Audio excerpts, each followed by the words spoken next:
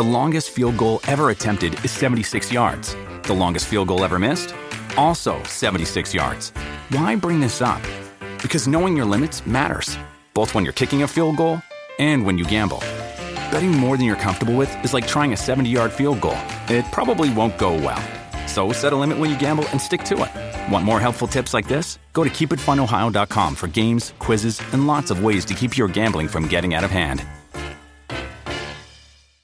Welcome to Hail Varsity Radio, the voice of Husker Nation. Insight, opinion, expertise, with the biggest and best names talking Nebraska across the state. Join the show on Twitter at Hail Varsity and at Schmitz_radio. Call in at 402-466-ESPN or 1-800-825-5865. Here's Chris Schmitz.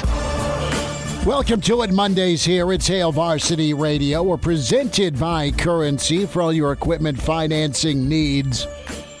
Go Currency. We're just going to have a good old-fashioned Witch Fest today. Happy Halloween. Chris Schmidt, Elijah Herbal. We are streaming across your different platforms in StreamYard. You can tune in that way on ESPN Lincoln and ESPN Lincoln's Twitter and Facebook. Also the Hail Varsity Radio tab at HVarsity Radio. Watch the show that way.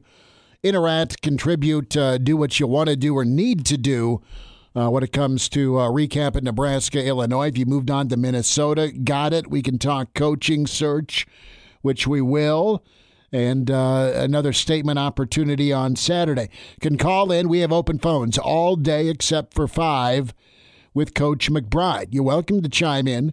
We'll take some of your analysis as well if you have thoughts on how to make Saturday a lot better moving forward. 466-3776, 466-3776, 800-825-5865. Can email the show, Chris at HailVarsity.com.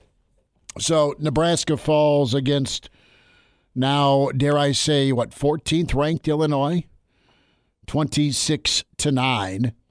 And it's interesting to look at that second half. Really, really tough to watch if you're a Nebraska fan. First, offensively.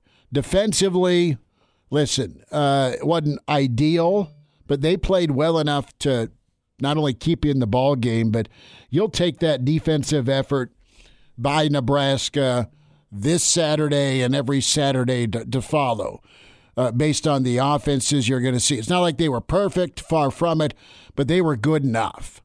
Good enough with a little bit of help and a little more fortunate from the health side of things. It could have been a much closer game. Now, Illinois, as good as advertised defensively when the second team went in.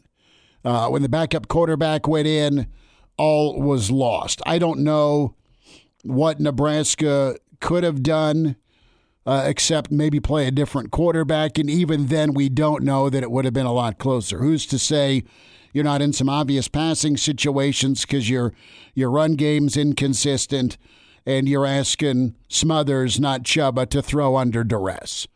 So easy to say, why the hell didn't they play Smothers? And I was saying it, and I'm still saying it. We don't know that it would have worked out any better. So we'll dive into all of that. But really, Elijah, just a tough outing for Nebraska. The Huskers exposed. I look at this staff. I look at Mickey. I look at Whipple. I look at the defensive side.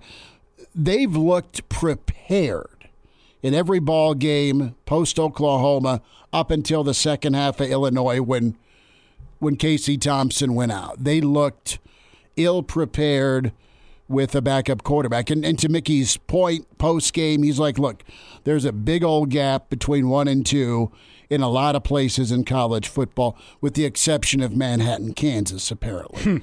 So that's where I want to go a little bit today. What can you do between yesterday and Saturday to get ready to at least competitive? I think it's a big ask to go get a win against P.J. Fleck and his Minnesota team if you don't have Casey Thompson. But you got to be a little bit more ready. You got to be ready to compete and have some sort of option and plan. Figure out what your kids can do best and try and lean on that. And if you don't, I don't know what they can do best, figure out something. Rep something, get ready, and put up a fight. Throw some punches back. Don't look completely hopeless and helpless in the second half. Well, it looked like that team came out of the halftime talk and had already accepted defeat in that football game. Yeah. There was no fight after that. There was even a little bit of fight after Casey went down at the end of the first half, but it's almost like they went back to the locker room and realized Casey was out for the game and that there was no reason to fight. The oh crap moment. And you even had a chance. It was 20-9. You get the ball at the Illinois 30 on a fumble. They gift you the doors opened back up for you. And what happens? You throw a pick on third down. You had points to make it an 8-point ball game, assuming the kick is good. That's a big assumption. I know, but the point is it was there for you. And this isn't to pile on Pretty, but I just haven't seen. I'm not at practice every day.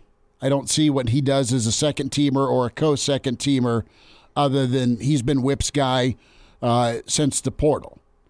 And that's all well and good to be loyal, but eventually you got to figure out who's going to give you the best chance to win. That is the offensive staff and Whipple's charge this week, to figure out who's going to truly give me the best chance to win.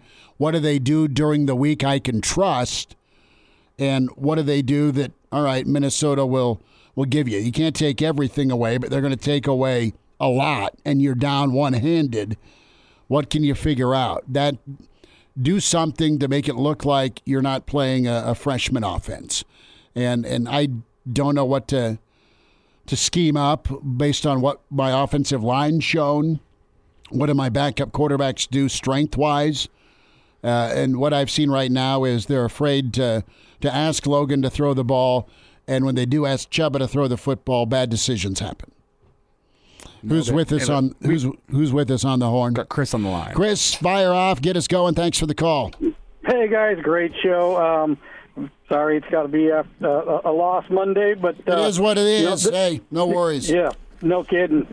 The defense played, I think, their best, if not their second best game of the year. Because I said last week, I believe that I thought the Illinois offense was better than advertised, because they played some really tough defenses. And we held them well below their yardage. Well, I mean, 20, 30 yards below their regular yardage. So that's something that I don't know if Iowa, Wisconsin did, but we were able to do that, and that was good. The one glaring awful part of the defense was the long touchdown to Williams. Mm-hmm. But then the two touchdown passes to Chase Brown in one possession. The first one was called back.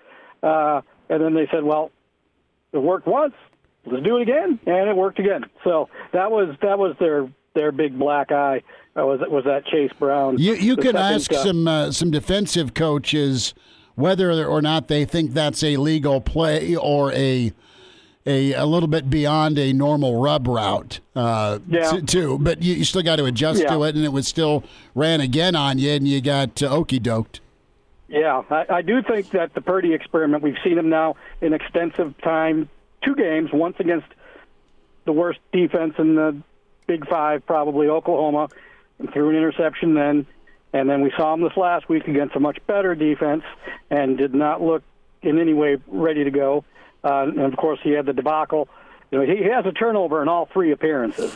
Yes. And I also want to put to rest what I've been hearing, that, hey, if Casey hadn't gotten injured, we're gonna keep on rolling. Well, if we're gonna project Casey, because I don't think Casey's a very good quarterback, if we're gonna project him into the rest of the game, he was projected to throw 5 interceptions too. He was throwing one every 12 minutes. There's a lot of unknowns there, Chris. And so I think we were pretty much out of steam at that point. I disagree. I think you've got the. Listen. You have Thompson that's 1,000 times better than what they got behind him. It's a 9-6 ball game with the lead before he goes out. You drop a touchdown, or at least the Ramir, if we're going to go hypothetical here.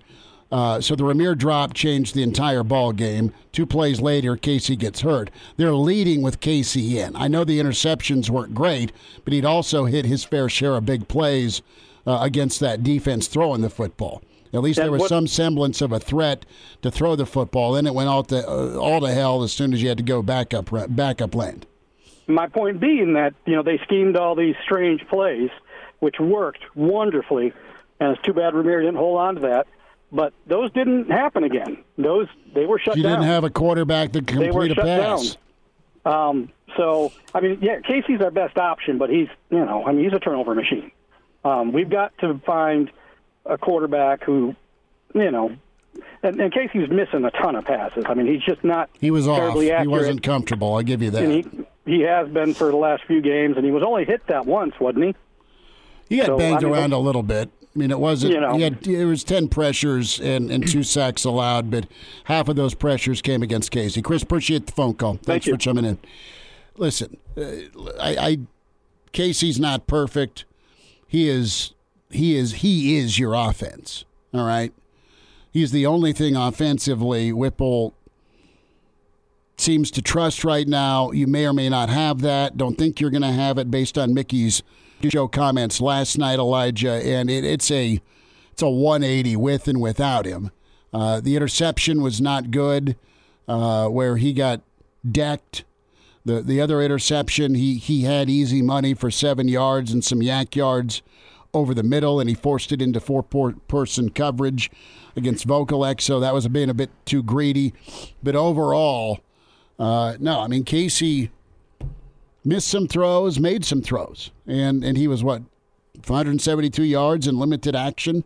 And with as much as you're going to turn to him, I don't want to be on the just defend Casey outright, because the interceptions have been a bit of a problem this season. But you saw what they're placing in his hands. But you see what they're placing into his hands in the game plan. It's your entire offense right now is Casey Thompson and Trey Palmer, or whatever receiver gets open because they're blanketing Trey Palmer. That's what your offense is right now. And I think even dating back to last season, we all called Adrian Martinez a turnover machine, but then he gets in a system that fits what he does better and doesn't put the entire offense on his shoulders. And look what happens. He stops throwing interceptions. So while you can say, those interceptions have been a problem this season, I don't think that it's right to call Casey Thompson a turnover machine. And I think he did have this Husker team in a place where, you know what, they had a fighting chance in that football game. But as soon as he went to the sideline, the complete complexion of that game turned on its head. It was completely different from that moment on. And not to look too far ahead, but it's warning bells moving forward. What the hell is Nebraska going to do offensively? Because we saw without Casey Thompson, Nebraska did not have a passing attack, and with Nebraska's offensive line, they don't have a rushing attack. So what is the offense going to be moving forward? Because right now, the entire offense is in the hands of Casey Thompson, and right now, Casey Thompson is not well enough to be on that field. So what the hell do you do? No, and listen, defensively Saturday, Illinois was held to 13 points off of four turnovers. The one touchdown they got was returned to the 11. All right, that was the play that knocked Casey out. Mm-hmm. Your defense did a great job in sudden change in flipping it around. Eventually, you got stops. Now, you didn't always turn it over deep in your own territory, but the problem is you turned it over deep in their territory a couple of times, which was very problematic. The fumble was no good, and I think they got a field goal off of the Grant fumble where he got picked up and body slammed, and the ball popped out because he's in the air. So when you blow the whistle dead, and he got taken down like we're watching Monday Night Raw. Well, realistically, I think most Husker fans with a sense of realism knew some turnovers were going to happen on Saturday. It's what Illinois does very well. And if you would have told me before the game, Nebraska's going to turn this ball over 4 times and Illinois is still only going to score 26 points, I would have said, well, man, Nebraska probably has a damn good fighting chance in that football game. But instead, you get 30 yards of second half offense. 29. When that's all you can muster. 2 first downs. Pathetic. That's a pathetic showing from the offense, and that brings us to a point I'm sure we're probably going to get to later in this show, which is, why do we only see Chubba Purdy in the second half of that football game? I don't. Here's my reason for that, and we'll get into it. But Whipple is a throw first guy. I'm not defending. I'm saying here's what I think his reasoning is. Chubba throws better than Smothers. I'm a throwing guy. and this is how we're going to roll. I'm gonna live and die by it. Well, you died by it. So now, are you able to coach him up between now and Saturday, find some plays he can execute, or can you go with the running quarterback that you didn't recruit, that you inherited, that's a tough kid? How much have we heard about experience all year? A lot. You've heard, hey, we're going to go with guys that are experienced. They know what it's like. They played the game.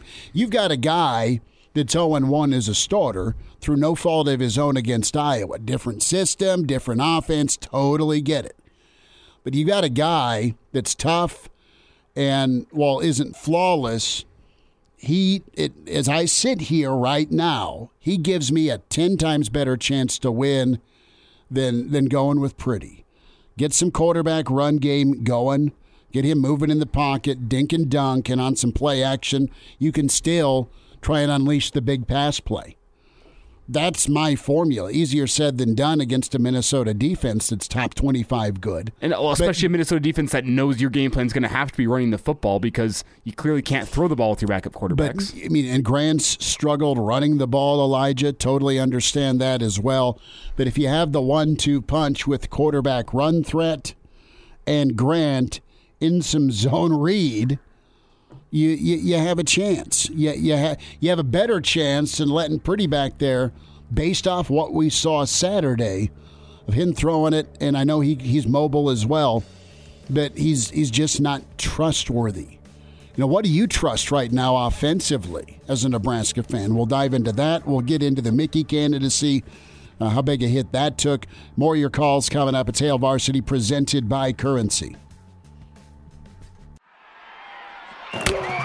Like what you hear, high-quality radio and podcast is part of what we do at Hail Varsity. Hey, it's Chris Schmidt with Hail Varsity Radio, and I wanted to offer listeners of the Hail Varsity Radio Show podcast $10 off the price of an annual subscription. That means that you can get everything we do. 10 issues of our monthly magazine, our annual football yearbook, and all the premium content we produce at HailVarsity.com. Just go to HailVarsity.com/subscribe and enter in the promo code GBR for $10 off a full year of Hail Varsity. That's HailVarsity.com/subscribe, promo code GBR. And now, back to Hail Varsity Radio. Back with you, it's Hail Varsity presented by Currency. Emails to get to and phone calls to take. What do you do at quarterback if you put the old Whipple headset on? Bruce with us here to get some insight. Moose, not Bruce. I couldn't hear you. You tried to be a lip reader. I could not hear you through the bulletproof glass. Moose, what's up? Thanks for calling. Well, do we need to discuss why we need bulletproof glass? That's a whole other matter for another time, probably. It came with the building, but okay. Proceed. Well, I hate to follow up who was clearly the president of the Casey Thompson fan club, the last caller. However, I don't think it's that bad with Casey.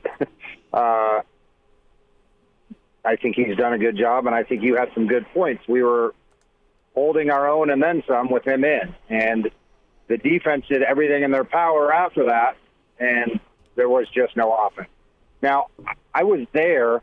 Stadium announcer was saying Smothers at the end of the first half. Was he just misspeaking? Or no.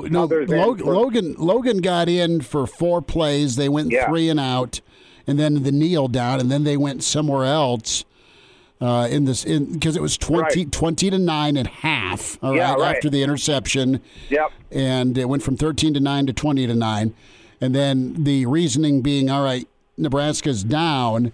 So the way to get back in the ball game is to throw the football. Well, down 11 against the defense like Illinois, any lead felt like a doubled score. Quite honestly. Yeah. So it was the exact situation we couldn't get ourselves into, where we had to throw to get back into the game, and certainly Purdy wasn't able to throw like we maybe hoped. And I'm with you. I wouldn't have minded seeing if we were only down 11. Let's see if we can run with a dual threat in the back, with 2 guys in the backfield. to see if we could grind it out and get something back in there. I don't know. And you got the ball. You got the ball to start the second half, and you went with Purdy. I would go as far as to say it's a fine decision to throw Purdy in there in the third quarter, but as soon as you're not moving the football, it's inexcusable to keep Purdy in that game. After the interception in the red zone was where you should have pulled the plug on Purdy and gone elsewhere. I know you think the best way to get back in the football game is to throw the football, but in reality, the best way to get back into that football game is to just move the ball any way you can. And clearly, you could not move the football with Chubba Purdy throwing the football. Well, and it's not that he didn't have ability. I just don't care for the decision making right now. I mean, you already had 2 interceptions, right? And then in the second half, you go -1 again with the fumble and then the interception at the 30. That was a pretty throw.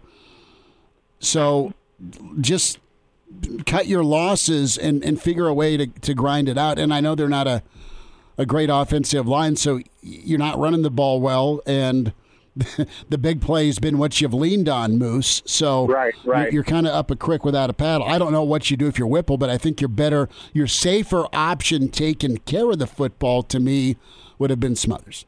Well, I think the game just looks like it's moving a million miles an hour to Purdy still.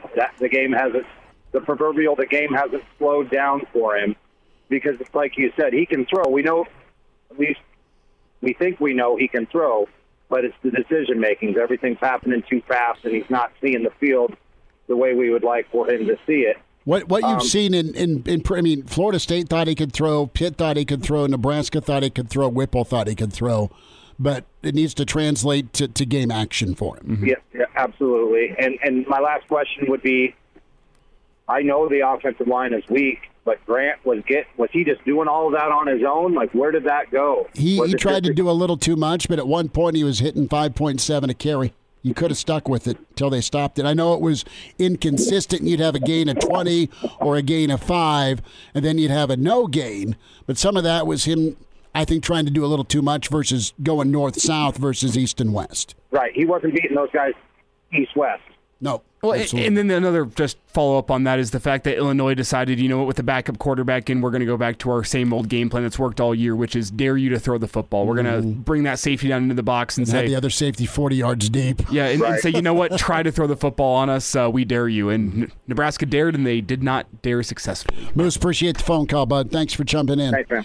466-377-6800, 825-5865. Hindsight is 20/20. That being the case, the quarterback decision in the second half. Artez chimes in, says, love how the defense battled on the field basically the whole second half. Matt wants us to get to the Dellinger article. We will. Really good write-up on his sit-down with Mickey. Matt also reminds that, you had Grant averaging 5.7, and he gets 9 touches in the second half. Someone needs to slap Whipple, excuse me. And Jeff says the offensive coaches did look lost once Casey went out. The Huskers could have kept running the game, and short passes and the running backs. Listen, you had a big old play to Vokalek that wasn't ultra downfield. I mean, it wasn't Johnny Mitchell or Matt Harrion deep to the tight end from back in yesteryear, but it was a sideline route that had just enough loft on it to turn into a big gain, a big play. And listen, Casey was missing some throws, but he also hit some throws. I loved the play to Alante. And what could have been, right? I don't know that you hang on against Illinois. I don't know that Casey stays healthy.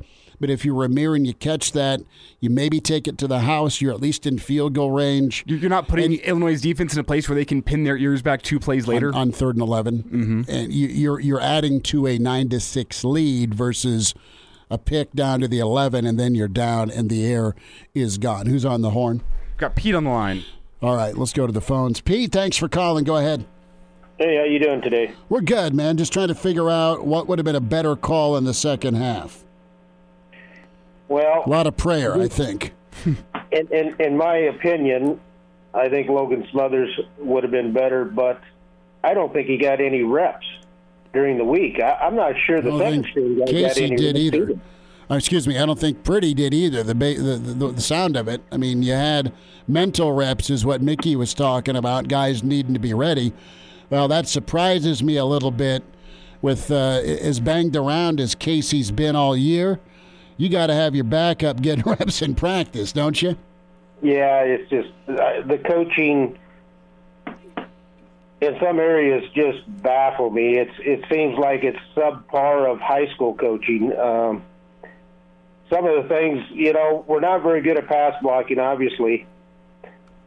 But I think we could be better run blockers if they would just try. I think Logan Smothers would fit pretty good if they would practice run blocking.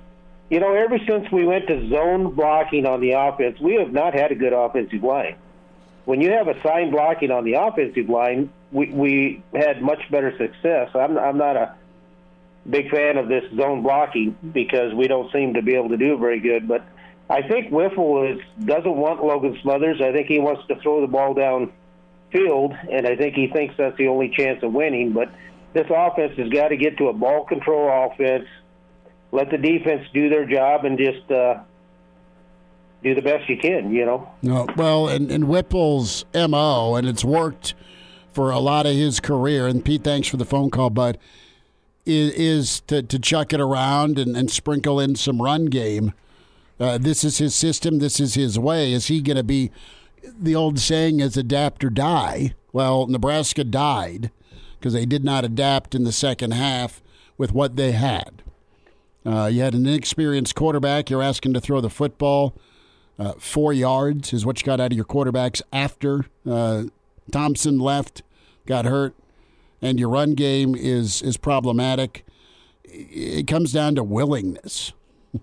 You got an old dog, and I don't know if he has new tricks or he's smart enough. He's a good enough coach to adapt, absolutely, to what type of groceries you got in the old pantry, Elijah. And it just, time will tell if he does that, because the goal is to win the game, be in the game. What's my personnel do best? Well, right now your quarterback right now is throwing too many picks for a short sample size. He shows great athleticism to get out of the pocket, but he's just right now a mess. Now, you got a week to work with him, but I don't know if it's going to matter.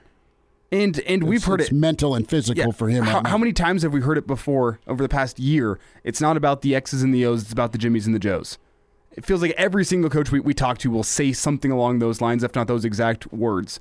And when I look at this Husker offense, I'm not sure this is a problem with Whipple dialing up the wrong things. I think it's just a problem if he doesn't have the Jimmies and the Joes to execute what he calls. That's what he's looking at too, isn't it? Well, yeah, because the simple fact of the matter is all year long Nebraska has struggled to run the football when the defense knows they're going to be running the football. In that second half, if you had Logan Smothers in the football game, the defense was going to know that you were going to be running the football. They had a scouting report, I am sure, for each backup quarterback. Just I'm sure that Mark Whipple had a game plan for each other quarterback just in case Casey got hurt. And if he didn't have another game plan, that is a disservice to your offense, because you knew with that offensive line, there's a great chance that Casey Thompson was going to be injured for football games this year. So I'm sure he had a game plan for each of those quarterbacks. My question is do you just have the personnel, especially against a very, very tough Illinois defense, that's going to be able to go out and execute your game plan for either of those backup quarterbacks? What shifted, right? What shifted from the score being 20-9, and here's Smothers the last 5-6 minutes of the second quarter, to 20-9 halftime? You get the football. Let's throw Chubba in, because in the heat of the moment, you went with Smothers. After halftime adjustments, settling down, it's 20-9, you get the football. Let's throw Purdy in. And again, their explanation, hey, going to have to throw the football to win it here. Some emails from Chad. Chad writes in, Chris@HailVarsity.com. Get to more of your calls coming up here. 466-3776, 800-825-5865. How has Whipple gotten through life as a coordinator? I think Whipple just can't or refuses to run the ball, and that's how Nebraska gets stuff fixed, takes pressures off the quarterback, gives the line confidence. And if we're going to say running the ball isn't what Whipple does, then why the hell is he still on staff? Because the only way to fix this is to run the ball through power formations and run deceptions. and to your point, Elijah, maybe this O-line, what they do best is run block. We just haven't seen it, and history shows that against Rutgers, they couldn't run block very well. They had a tough time against Indiana run blocking. You had better performance against Northwestern in Big Ten play. All right, but overall, it's an emphasis. He's a throw first guy with a little bit of a run game mixed in. And whenever your throwing game isn't working and your passing game isn't working, I don't think it's a surprise that Whipple decided to lean back on what he's comfortable with, which is throwing the football. But simply put, neither thing was working once Casey left the game. More of your calls on the way. You can email Chris at HailVarsity.com. Chime in 402-466-ESPN or email the show, Chris at HailVarsity.com. Just try me. Back to Hail Varsity Radio. Back with you. It's Hail Varsity Radio. Can chime in. We're presented by Currency, 466-3776,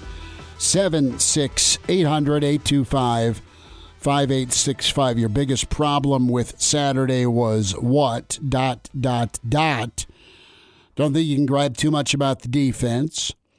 To me, it was energy in the second half. You had that kind of lost feeling once K went down, and I get it.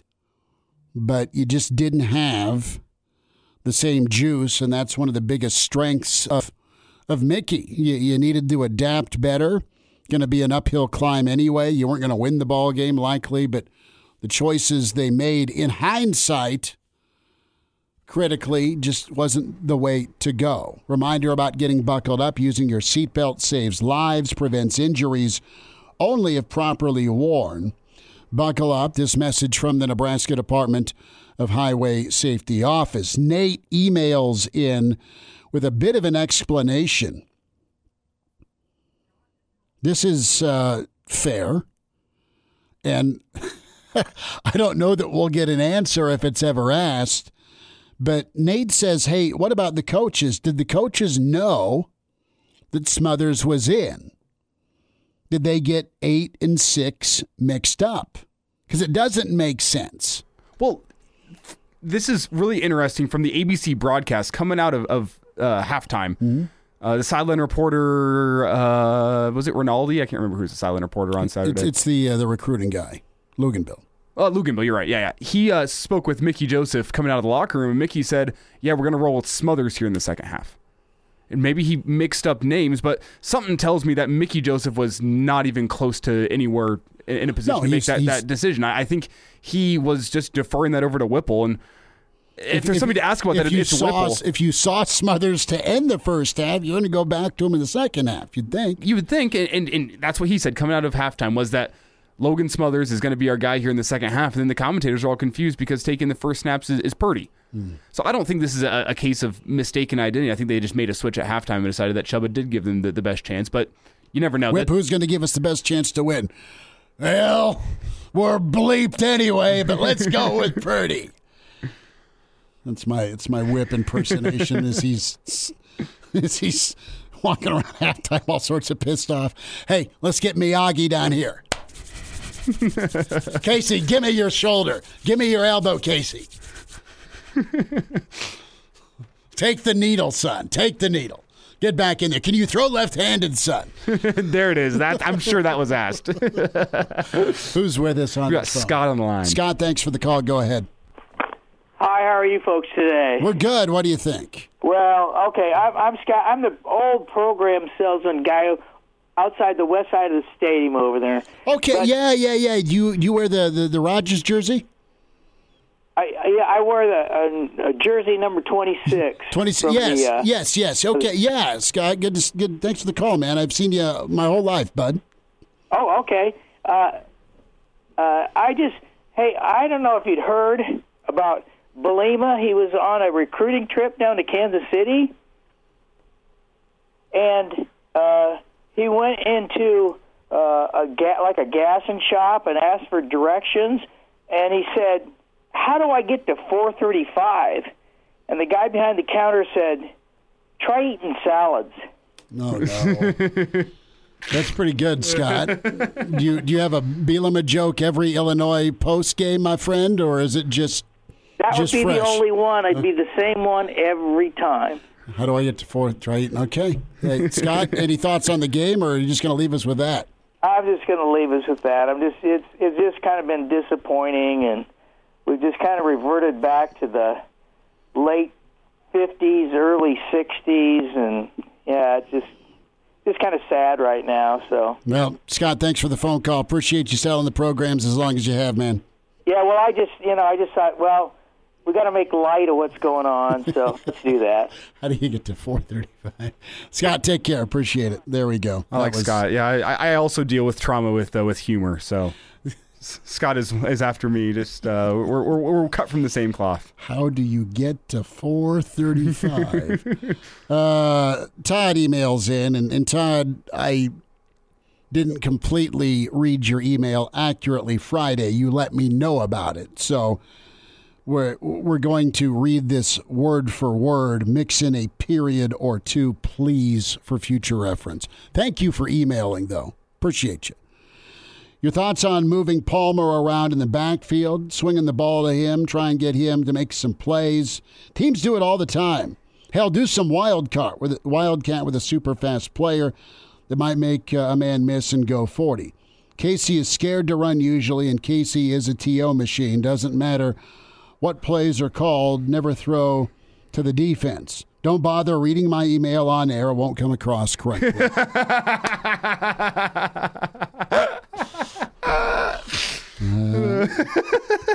Todd, thank you for the critique. Thank you for the email. So this is a longer email here from Sean in the cornfield out in Kearney. Sean, thanks for bringing the world's best corn to us. If I'm not mistaken, Illinois is winning with mostly Lovey's players, correct? Yeah, sort of, kind of. I mean, DeVito was an arranged marriage, as Bielema put it. I know Illinois has a couple of good portal players and a freshman or two that are above average. But before I jump on the Illinois bandwagon, I want to see the Mangino of the North keep his winning trend going for the next 3 years or so with his recruits. We must remember Illinois, though Illinois will always be Illinois, as Wisconsin will always be Wisconsin, Minnesota is always going to be Minnesota, Iowa will always be Iowa. Nebraska probably the only team that has the best chance someday to consistently break into that upper elite of the conference. The thing that's been different about Nebraska, and good email, Sean, thanks for the email. Nebraska's shown the ability to get high-level skill guys. Mickey's brought that here. What Nebraska's missing is the tenacity, physicality, and depth on the lines of scrimmage. That usually's never been a problem for Nebraska. Bo had good lines. You've got 3 guys from the Riley recruiting that are in the NFL, okay? And before that, Callahan had some guys that got looks in the NFL, and he's a vaunted NFL offensive line coach, right? Like, arguably as good as there's been. So, yeah, right now it's been problematic on the offensive line and the defensive line. Now, the defensive line didn't play awful. I know Brown got his yards, and he had a couple of big runs, 17 and 21 yards, but it was your nickelbacks that had a tough day, honestly, and some coverage mix-ups. But again, 26 points, 13 of which are off turnovers. Not awful. Not awful. That's half their points. I mean, defense played well enough to go win that football game on Saturday. It was the offense is where we're looking today. I mean, give credit to the defense. They were fine. They weren't outstanding. They did enough to give you a chance to go win the football game. So that's about all I can say about the defense. They didn't exceed my expectations. They didn't fall short of my expectations. They were fine. And Illinois didn't do anything to give it to him either. I mean, there wasn't a lot of chances turnover-wise, except for I'm going to switch the ball in the middle of the field. He's going to knock it out. We'll wind down this first hour. More of your phone calls, emails coming up here on Hail Varsity. And now, back to Hail Varsity Radio. Get to more of your emails and comments here on the StreamYard. Brennan and Don and Jeff will get to your comments. Charlie McBride, 10 minutes away. Hail Varsity Radio is presented by Currency for all your equipment financing needs. Go Currency. And reminder about Red Zone tickets, selling fun since 2001. Need tickets? Want to sell some tickets? Red Zone Tickets buys and sells tickets for all types of events. That's Husker football, Husker volleyball, NFL action, Creighton hoops, concerts, theater, CWS. And you know what? Dave Matthews is going to be in Omaha here coming up here, Michigan weekend. So that is something. If you're looking to go see Dave, I know buddy Jeff the pharmacist and I are headed to that one. We are praying for an 11 a.m. Michigan game. Not a night game for obvious reasons in Ann Arbor. Are you still going to that? It's looking like a no. That's a no. But back to Red Zone tickets. They are great local folks. They're located in Omaha. They are reliable. They're local. They are A+ Better Business Bureau rating, and they guarantee 100% all your orders. You'll get the authentic tickets and experiences that you'll never forget, right? Think about the bucket list items you want to check out, concert-wise or sporting event-wise. Hey, they can make those memories that last a lifetime. Log on today, redzonetickets.com, redzonetickets.com. Don says Chubba's great at throwing to the other team. Listen, he's a talented quarterback that needs to show it on game day. That is the charge. If they say Chubba's athleticism is why they went and he's a better thrower, then get him ready, right? He's still got to go do it, but get him ready. Well, it's one thing to have a good arm and look like a good quarterback in practice. It's a completely another thing to do that in a football game. You saw the pressure in his face on Saturday, and I'm not defending him by any means here. Wasn't an easy assignment. He did not step into an easy assignment whatsoever. And do I think if he prepares for week as a starter, we're probably going to see better from Chubba Purdy? Yeah, probably. But they got to make sure they're asking him to do things that he can do, or he's got to show them what he did in practice, or you've seen him do before, Elijah, that he can do them in a game. That's the big question, man. What can you trust offensively with this team, what you've seen through 8 games? Now, Nebraska's record's the same right now as Texas A&M. There's been some peaks and some valleys, but you want to talk about do or die, Nebraska's got to find a way to compete, squeeze out a win. Otherwise, I mean, a lot of fans are going to close the door, if you haven't already. And towards the second half with that performance, a lot of folks checked out and got the hell out of Dodge. Don't blame you for it. It was tough. Minnesota's an interesting animal because Fleck will lose his mind if you say conservative, but he's also really smart, and all he cares about is winning the football game. We'll hear from Fleck a little bit later. And he's, you can say a lot of things about the guy, but he's a really smart coach. Guys are ready, they're developed, and they can go execute a lot of times. They don't really get blown out of the water that often. Steve, we'll get to your email coming up. Also, Jeff, your input. Brennan, we'll get to your comments as well on the defensive line. Coach McBride is less than 10 minutes away. We'll get Uncle Charlie's take on Saturday and moving forward. We'll dive into the coaching search and Mickey's bandwagon. Your thoughts next hour. Open phones as well. It's Hail Varsity, presented by Currency. Each year, approximately 5,000 children are diagnosed with brain cancer. Of those children, nearly 30% will not survive, and many of those that do are left with debilitating side effects for life. We're asking you to help by tuning in to the 10th annual Team Jack Foundation Radiothon presented by the Home Agency on September 29th. Become a champion for a cure for just $20 a month. Visit teamjackfoundation.org to learn more. Thank you for helping us fight for a cure. Welcome to Hail Varsity Radio, the voice of Husker Nation. Insight, opinion, expertise, with the biggest and best names talking Nebraska across the state. Join the show on Twitter at Hail Varsity and at Schmitz_radio. Call in at 402-466-ESPN or 1-800-825-5865. Here's Chris Schmitz. Back with you, it's Hour 2. It's Hail Varsity Radio on a Monday. Chris Schmidt, Elijah Herbal. We're presented by Currency. For all your equipment financing needs, go Currency. It's that time of Monday with Charlie. Mr. Blackshirt, Charlie McBride. Coach, how we doing? Oh, I'm doing good. I can't see across the lake, so I guess everything's okay. Okay over there. Rain and clouds, or what are we looking at? Rain, clouds, and fog. That's not a prediction for the end of the season for Nebraska, is it? Nah, it's just cold air hitting warm lake. There we go.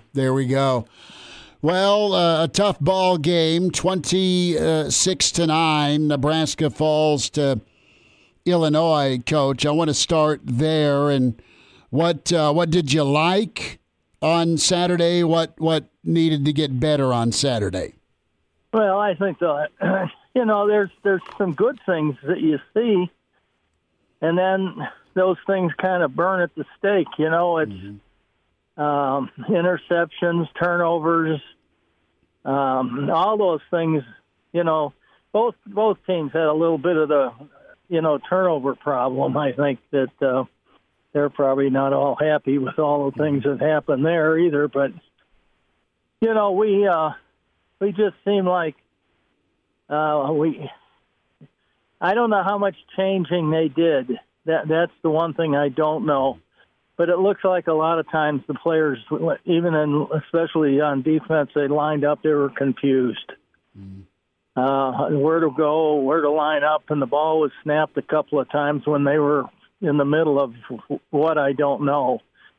The one touchdown, I'm assuming they were in a man coverage, and they busted the coverage. You could see that on television.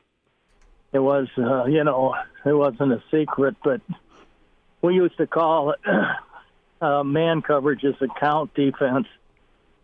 That's pretty simple. You count from the outside 1, 2, 3, and normally if you have two receivers wide and the one back in the backfield, you'd count the wide receivers 1, 2, and 3, and there's guys responsible for that, and who has the back coming out of the backfield is in that case was the linebacker, and he didn't cover the guy, and that's simple. He's wide open, and things like that. You can't have that kind of stuff happening. Those are easy things to fix, but you just wonder how much reps they got in practice. At one time in the game, I heard the official say that one of the quarterbacks hardly got any snaps at all during the week before the game. Now, I don't know who he was talking about, but that was one of the reasons we always had 4 stations, and we got tons of reps and things like that, and you get all your quarterbacks, at least your top 3, and maybe even 4 guys get a chance to get a few reps and stuff like that, and everybody's working. And, that's always been a hard thing for me to fathom, that, the people that have enough people to do it don't do it. Well, Charlie, Nebraska, not the first team, and I'm sure not the last team that has been taken to the woodshed after their starting quarterback's gone out injured. It happens in football, but I want to get your take on the play calling we saw offensively in the second half. That's been a hot button issue today among fans, and something we talked about a lot in the first hour. Did you have a problem with the offensive play calling that we saw once Casey Thompson left the game? Well, I can't, the play calling sometimes, if you're a good football team, it doesn't make any difference what the play is. You're good. You can run the thing and make some production out of it. Or, the problem is if there's not, if you don't understand the play or you don't get enough reps on the play could be a good play. But then you get out there and you haven't had enough reps doing it, and you get some pressure from somewhere you haven't seen in practice, or something like that happens. And that's, of course, what they plan on defense. That's what we look for. We hope that happens when we're on defense. And And then when it does happen, makes you look good. But so it's a matter of are you running a pro offense where you don't want the quarterback to do any running or any kind of anything like that? Then you better have an outstanding offensive line. Now I spent a lot of years, 14 of them, out watching the Cardinals professionally, and Warner was the quarterback, and he had to quit because his wife just said, that's enough of hits you've taken. I mean, he was the most sacked quarterback in the NFL because the offensive line was never any good. They weren't any good, really. They scrambled every year. And sometimes that happens when they're young. Kids are, that happens. I mean, I don't know how but you have to rep it and keep going and keep going. You can't just have 2 or 3 times a week or something like that at a play. You've got to keep doing it. And then if you have too much, you cut something out. Charlie McBride's with us Monday with Charlie Hale, Varsity Radio.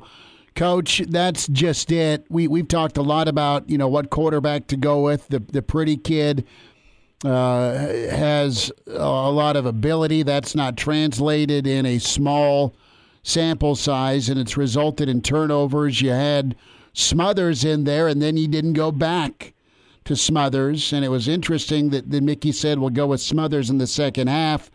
I don't know if Whipple made a case for Purdy. Nebraska changed because they said, well, we're behind, so we need to throw the football. The long and short is this: what do you do moving forward if you don't have Casey Thompson? What can you trust on this offense? Well, the one guy that has the experience, and I, to me, the experience part of it is the most important thing. And Purdy has got ability. I mean, he's, people think he's a reject. He's not. I promise you that. But, here you have a kid that started a full game against a team that's a big rival in Iowa. And he's done some things. And the thing, I think he's really one of those kids that's got a lot of class.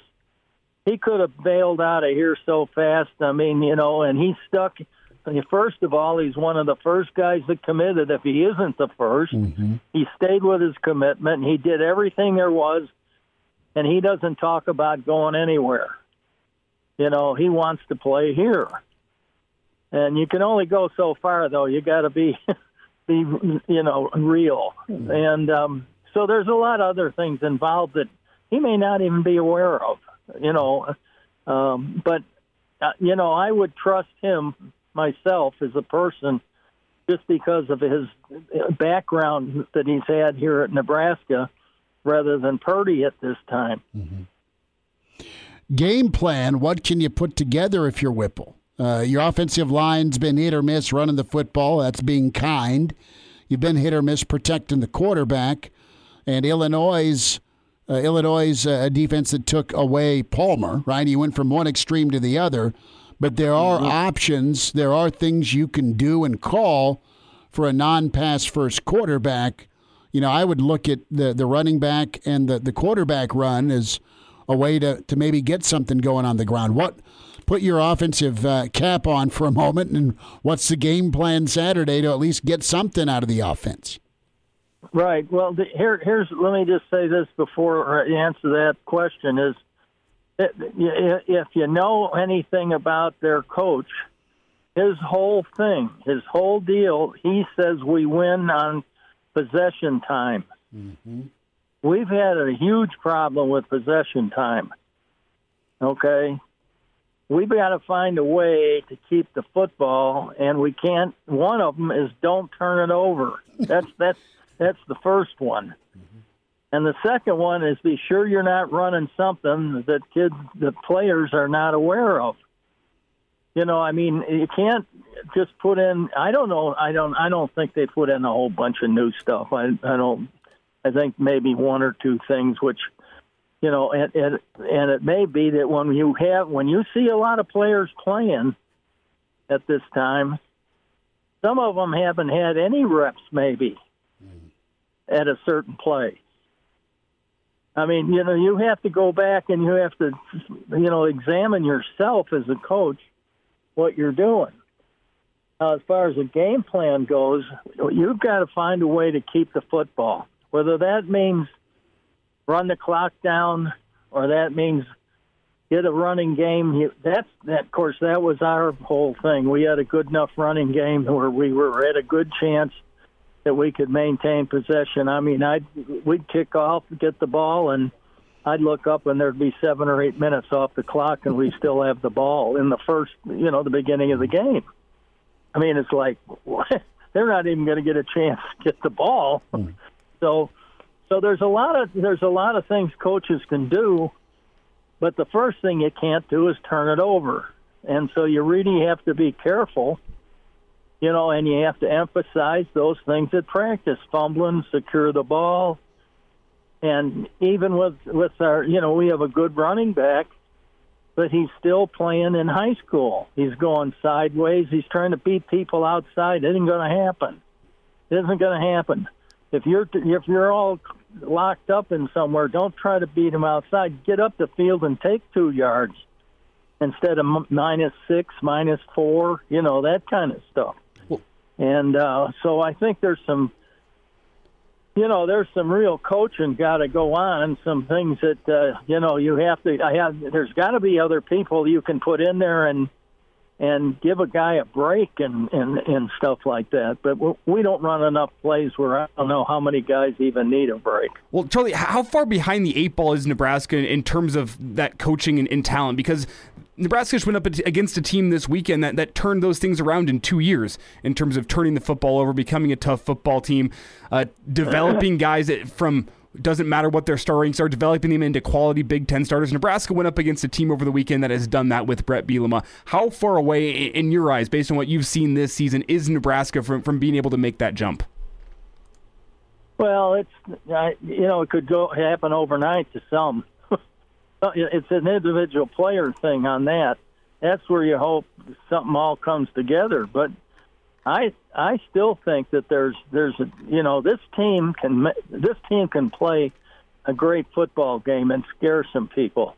My feeling about Nebraska is if I was an opponent is, boy, I'd warn my players, you better be careful because they're not a bunch of little kids running around. They can beat you. They have the weapons to beat us. Mm-hmm. And so that's where I think coaches are smart enough to know, no matter how good the team is you're playing, smart enough to know that they can get beat. Mm-hmm. And that's one weapon that Nebraska has, and it has the fans, and it has home advantage when they play at home and things like that. And I've always said, and that it was 7-0 before we even started because of our fan base and playing at home. Coach, about 90 seconds, and we'll get back with you next Monday. All right, how you feeling about Saturday? I feel good about it. Good for you. I think one of the yeah. No, I mean I'm not going to feel. If you feel negative, if it's a negative feeling. It's just kind of a hard thing to even think. Well, why do we go there? Why are we? Let's just stay home. Gotcha. You know what I mean? Sure. I want to go take a whack at somebody. If they think they're so good, I'm going to show them who's boss. Mm-hmm. Simple as that. And if some of these guys start showing people who's boss instead of playing brownies and fairies, and they all knock the crap out of somebody. Then I feel better about it. But, I mean, you have to play with blood in your eyes. Mm-hmm. You can't just wander around. I see guys chasing the ball half speed and, never thinking that, hey, if I get down there full speed, I may get a fumble. I may block for an interception. There's so many things that people don't understand. Mm-hmm. And they're young people, and, but that's where after the season's gone this far, young people stuff is burnt out. Mm-hmm. Sure. Charlie McBride on Monday with Charlie, Mr. Blackshirt, Charlie McBride. Coach, gear up. It'll be an 11 a.m. kick, and we'll be thinking about you in Lincoln, all right? Yeah, if I can wake up by then. Oh, I'll be watching, that's for sure. You're going to be pacing around the living room. I know you. You'll be watching. Coach, best to you and the fam. We'll talk again next Monday. Okay. Thanks for having me. I'll be back next week. All right. Hope it's good. Okay. Take care. Bye now. There he is, Mr. Blackshirt, Uncle Charlie, Coach McBride. Blood in your eyes. We'll dive into Mickey's candidacy. Open phones for you the rest of the show at 466-3776. And now, back to Hail Varsity Radio.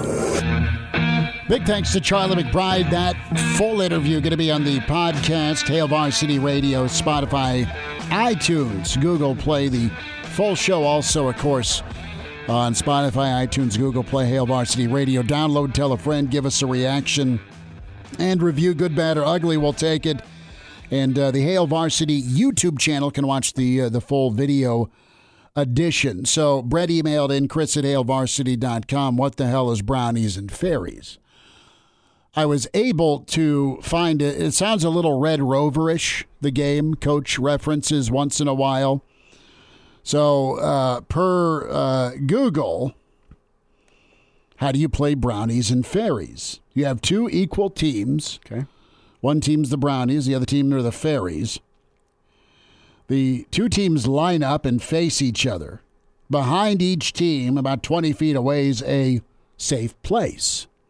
Suddenly, the leader may call brownies are coming, and then the fairies turn and run to their safe place with the brownies chasing them.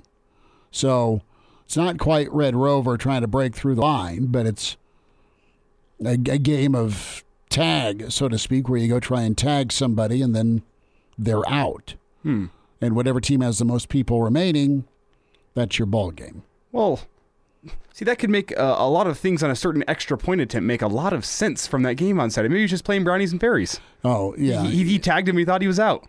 Yeah, that's gotten a lot of social media reaction. Not a good look. Maybe it was something you want to have back. I'll just say that play, without naming names, sure. I'll just say that play exemplifies what Nebraska's offensive line lacks this season. Give a crap. It's that nastiness. And Fair. I have been on that at a much lower level, but I can tell you, extra point, that position, it sucks. What you do is you sit there and you try to get low, and you can't drive out of your block whatsoever. You just sit Being there. And 6'9" makes it more problematic. You just let a defensive lineman try to run you over. That's what that job is 9 times out of 10.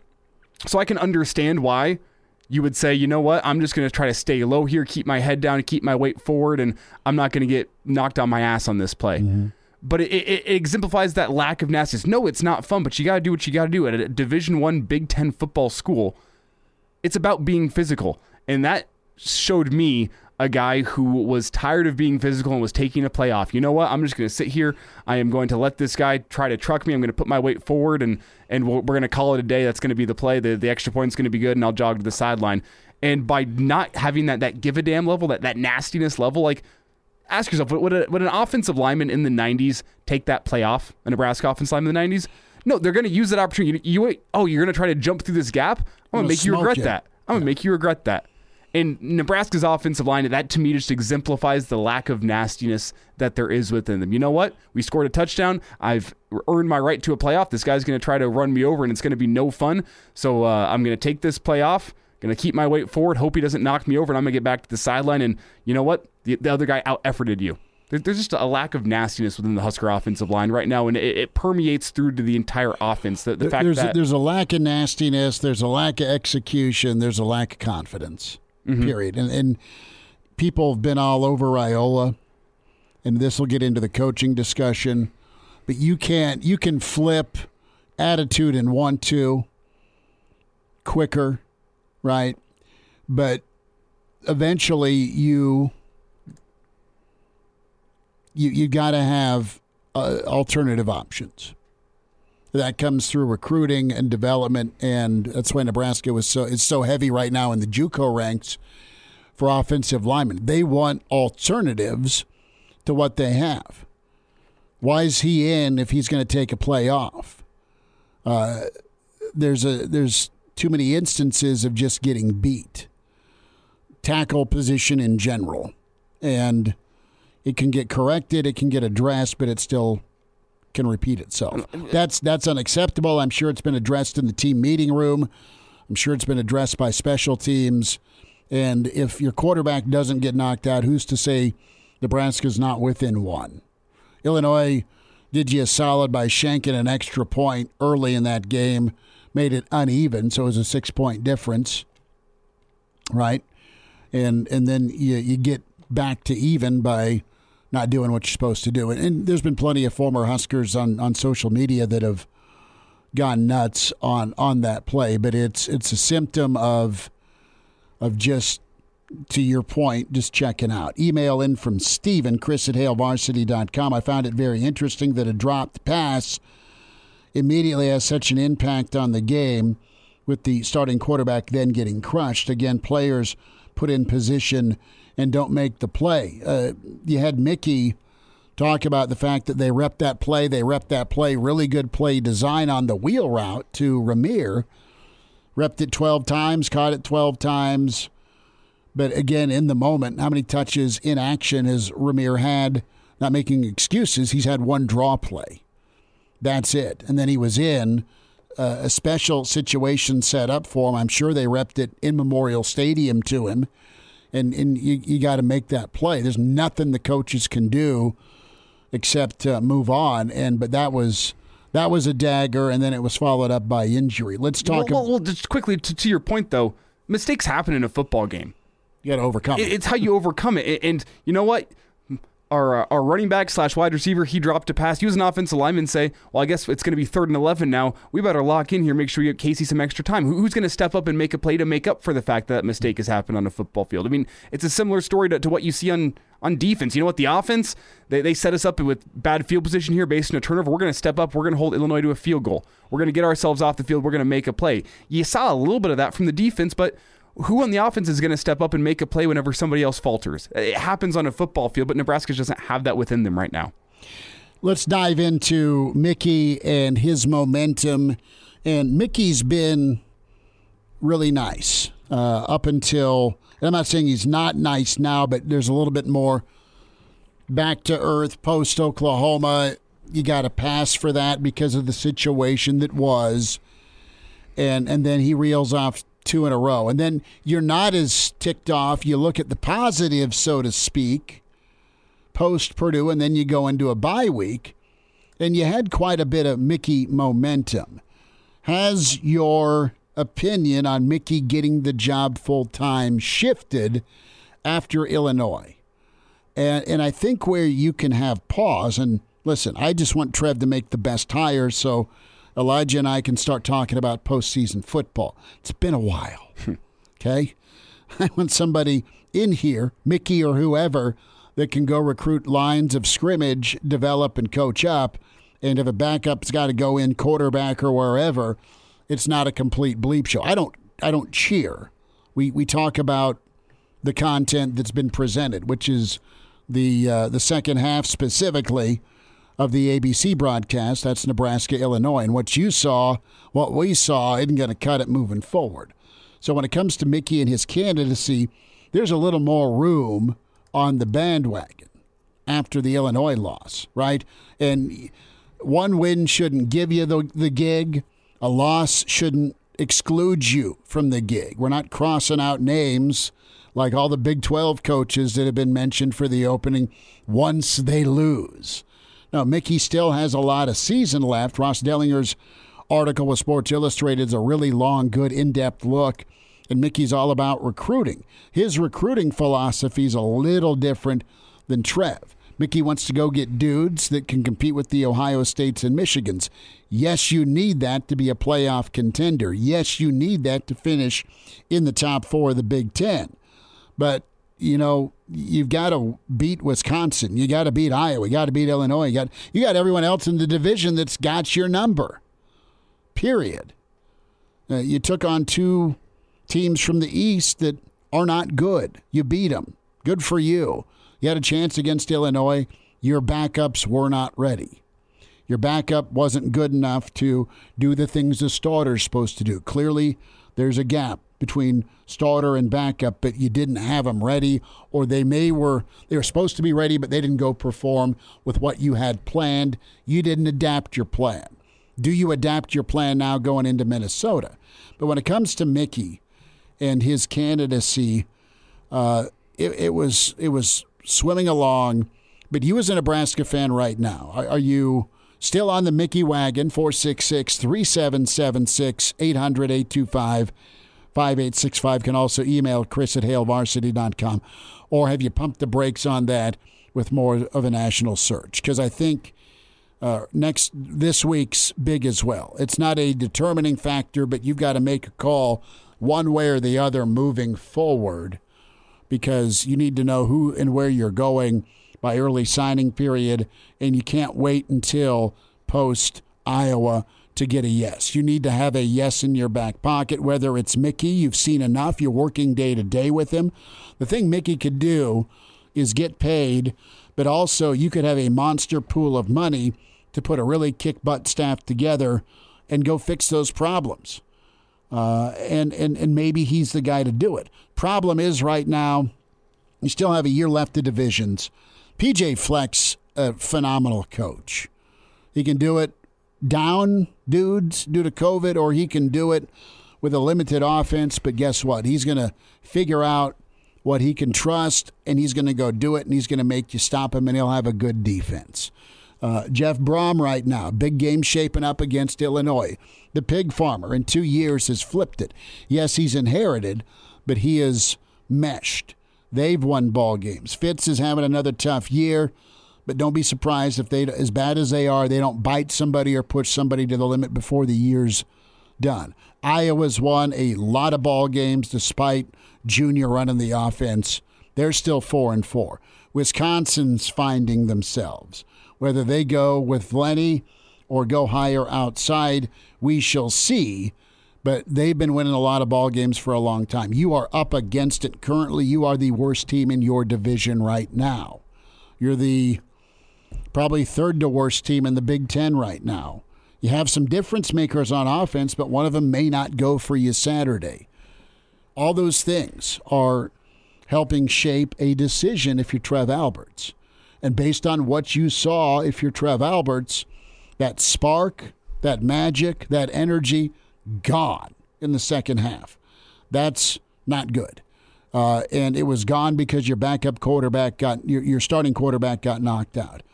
What I've seen from the defensive side, good rebound against Illinois. Illinois' offense clearly not produced, but the defense was ready to go. So you're sitting in judgment right now trying to figure out what's best for Nebraska football. And are you off the Mickey wagon? A lot of polls are out there. It's midterm season. And it's flipped. At least what's out there on social media. Has the Mickey support flipped for you? We'll talk about that next year at Hail Varsity. Pardon the interruption, but I'd like to save you some money. I'm Brandon Vogel, managing editor of Hail Varsity, and I wanted to offer listeners of this podcast $10 off the price of an annual subscription. That means that you can get everything we produce, 10 issues of our monthly magazine, our annual football yearbook, and all the premium content we produce at hailvarsity.com. Just go to hailvarsity.com/subscribe and enter the promo code GBR for $10 off a full year of Hail Varsity. That's hailvarsity.com/subscribe, promo code GBR. And now, back to Hail Varsity Radio. Back with you, it's Hail Varsity. We're presented by Currency, Chris Schmidt, Elijah Herbal. We talked a lot about physicality. I know Illinois mashed on the line from time to time, but I don't know that Nebraska got ultimately dominated. It wasn't great, but it wasn't as terrible as it could have been. I had visions of Melvin Gordon running through my head. They contained Brown enough. Can Nebraska do it again? Do enough against Mo, and then there's Allen. then there's good old Blake waiting in Michigan. Brennan emails in, seeing this team live really opened my eyes as to how soft the DTs are. He's talking about the polar bear. There's zero reason that guy should get worked that hard off the ball.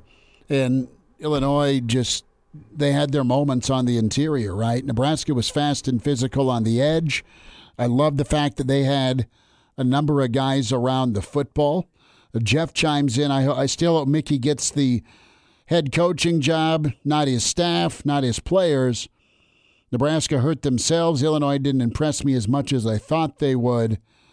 So Don chimes in, if Mickey's not going to be the head coach, why would they be out recruiting and making offers? Looks like he will be the head coach. Mickey said early, Don, that he's going to try and lead the program better than he found it, and he's going to, the coaches themselves, they're going to act like they're going to be here. So they're going to try and put Nebraska in the best position. I think whether he gets the head job or not, Mickey's got the opportunity, and it's said as much in the Dellinger article that Mickey will have an opportunity, Elijah, to stay. I mean, you give him whatever he wants to stay if you don't name him. The question we're asking right now, did your Mickey meter take a bit of a hit because of Illinois? And to me, it did a little bit. I'm not saying he shouldn't get the job. I'm just saying I expected more from them, as well as they've looked since he's shifted how they practice, okay? I was expecting the next man up mentality to be a reality. I was expecting better from the second team. And maybe it's the groceries they're working with. That's very fair, too. But you as a coach, it's your job to figure out what they can do well and put something together that gives you a chance to compete. Not supposed to win. What Nebraska did during the 94 season is unheard of. Mm-hmm. To go beat Kansas State with the Terminator, they had so much talent around them. They had a guy manage it. And then Behringer to go 7-0. Really good quarterback, great talent around him, wonderful team chemistry, culture, all that. It's unheard of to do what Nebraska did as a backup, but they've shown they can do it. Well, look at Bama this year. They lost Bryce Young, and who do they have waiting in the wings? A 5-star. Yet their offense still doesn't look the same when the 5-star comes in. Plenty of teams have struggled with the backup quarterback. That's not an indictment on Mickey. I don't even think that's an indictment on Whipple. Plenty of teams, including some of the best in the world, have struggled whenever their starting quarterback goes out. It happens. Like, As I said with Coach McBride, plenty of teams have been taken to the woodshed with their backup quarterback in the football game. That happens. But whenever you boil this down simply, what Trev is looking for, based on Nebraska's resources and fan support and its brand new facility opening up, Trev is looking for a head coach that is going to be the cream of the crop in the Big Ten West. And the question that I'm asking myself is, has Mickey shown me this season that he at least has the potential to be the best coach, the best head coach in the Big Ten West, the cream of the crop? And if it's not a resounding yes, you go to a guy with a resume that shows you that it is a resounding yes, that he has the potential to be the top of the Big Ten West. It has to be a resounding yes from Mickey, and that's why I think Saturday's game was a blow on his head coaching candidacy, because it's go time for Trev. Trev has to make a decision in probably the next 3 weeks. He has to have his guy lined up. And if it's not a resounding yes that Mickey Joseph has the potential to be the best coach in the Big Ten West, you go elsewhere. Who would you hire in the West to step in right now? Mickey versus who? Would you take Fleck over Mickey? Toss your personal take aside. Look in the mirror. Can the guy coach football, and does he win? Yes. Bielema? Yes. Okay. Ferentz isn't leaving. I don't know that. I don't know that Fleck or Bielema are options either. Right. I'm just saying. Look at Fitzgerald. You'd take. I think you'd take about everybody. And this isn't a shot at Mickey, but there's guys that have been in the league a while now that have shown the ability to develop and win ugly and win gritty and win in ways without your first team. And that's the name of the game for Wisconsin. That's been the name of the game for Minnesota. And honestly, Iowa and Northwestern. Northwestern's never going to out-talent you most parts, but they find a way to get it done. Markey, writes in on the StreamYard, do we really think the gap between quarterback 1 and 2 is as wide throughout the country as it clearly is here? That statement's an indictment of the staff, current and former. Yeah, both past and current needed to have pretty ready or be able to go with Smothers. They didn't. And that's why it was you couldn't squeeze a drop out of the offense in the second half. But to get back to your point about could a guy like Bielema step in as the interim head coach and do just as well as Mickey, if not better? I'd say yes, because I look at that performance last year that they put up against Nebraska. In his first game as head coach, the starting quarterback gets knocked out of the game. Brandon Peters gets knocked out of the game, and your offensive game plan goes out the window because now you got a completely different quarterback in Arthur Sitkowski that's got to come in and lead your offense. And you know what? You know what? He had a game plan for Sitkowski. Sitkowski came in and outperformed Brandon Peters. They had ability to go run the football, though. You had ability to do something else. Matt makes a good point. We'll get to the phones in a moment. Right now, Matt says Mickey's letting Whipple decide whether or not he'll get the job. Cut ties with Whipple and do the simplest thing you can. Listen, I think Whipple's a really good coach, but you got to show the adaptability. Who's with us? Yeah, Pete on the line. Pete, go ahead. Yeah, I want to give my opinion. You know, I was a big Mickey Joseph supporter, and I've kind of changed a little bit. And part of the problem is I don't know the dynamics. You know, when Scott Frost was there, him and Whipple would kind of argue, and Mickey Joseph does not want to run this style of offense. If you listen to Mickey and what he says, you listen to Trev and what he says, this offensive coordinator does not fit what they want for the future in Nebraska. So I don't know if this Whipple was hired and he had complete control and nobody could override him or what. It just seems like Mickey Joseph does not have the authority to override Whipple. So I guess you'd have to really know the dynamics. If that is the case, then I can't blame Mickey for the offense because he's being overridden. He's the head. If he's not being overridden, then I'm sorry. Mickey has to put his foot down. If he's not willing to put his foot down and it's his team and do what he wants, then maybe he's not the guy for the job. And the real guy for the job, too, that I've always been high on is Jerry Kill. And I'm going to bring up his name until we get somebody hired because I think he's an excellent coach. I think he is, too, Pete. I just think he's got too many health concerns. Thank you for the phone call. I know he's back in coaching, but why is he at New Mexico State with his track record with Kill? Joe says, good afternoon, guys. Is Harburg an option at quarterback? 10 ints are too many from Casey. Can Mickey find a solid quarterback from a JUCO ranks? That's for next season. The here and now is what's important. Yep. And the transfer portal is going to be even more crazy this offseason than it was last season. There's going to be people available in the transfer portal. So let's as I'm with you, let's let that lie until the transfer portal actually. You need to have control of what you can do. Plan A and Plan B on offense for Saturday. Figure out something that can work. Miss us? Come here, brother. Give me a hug. Bring it in for the real thing. We're on call for you. Catch the podcast at HailVarsity.com, the ESPN Lincoln app, or download them on iTunes. Saddle up, partner. Back to Hail Varsity Radio. Big thanks to your input on the StreamYard in the email bag and on the phone lines today, recapping Illinois and talking Mickey and his candidacy.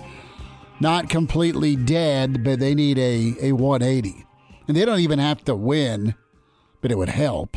They got to look a hell of a lot better on offense and keep the same defensive intensity. We'll get more into Minnesota week tomorrow and beyond. We'll have Coach Mark Manning, some Husker wrestling tomorrow. Coach will be in studio with us. That's the plan anyway. Jay Moore will join us.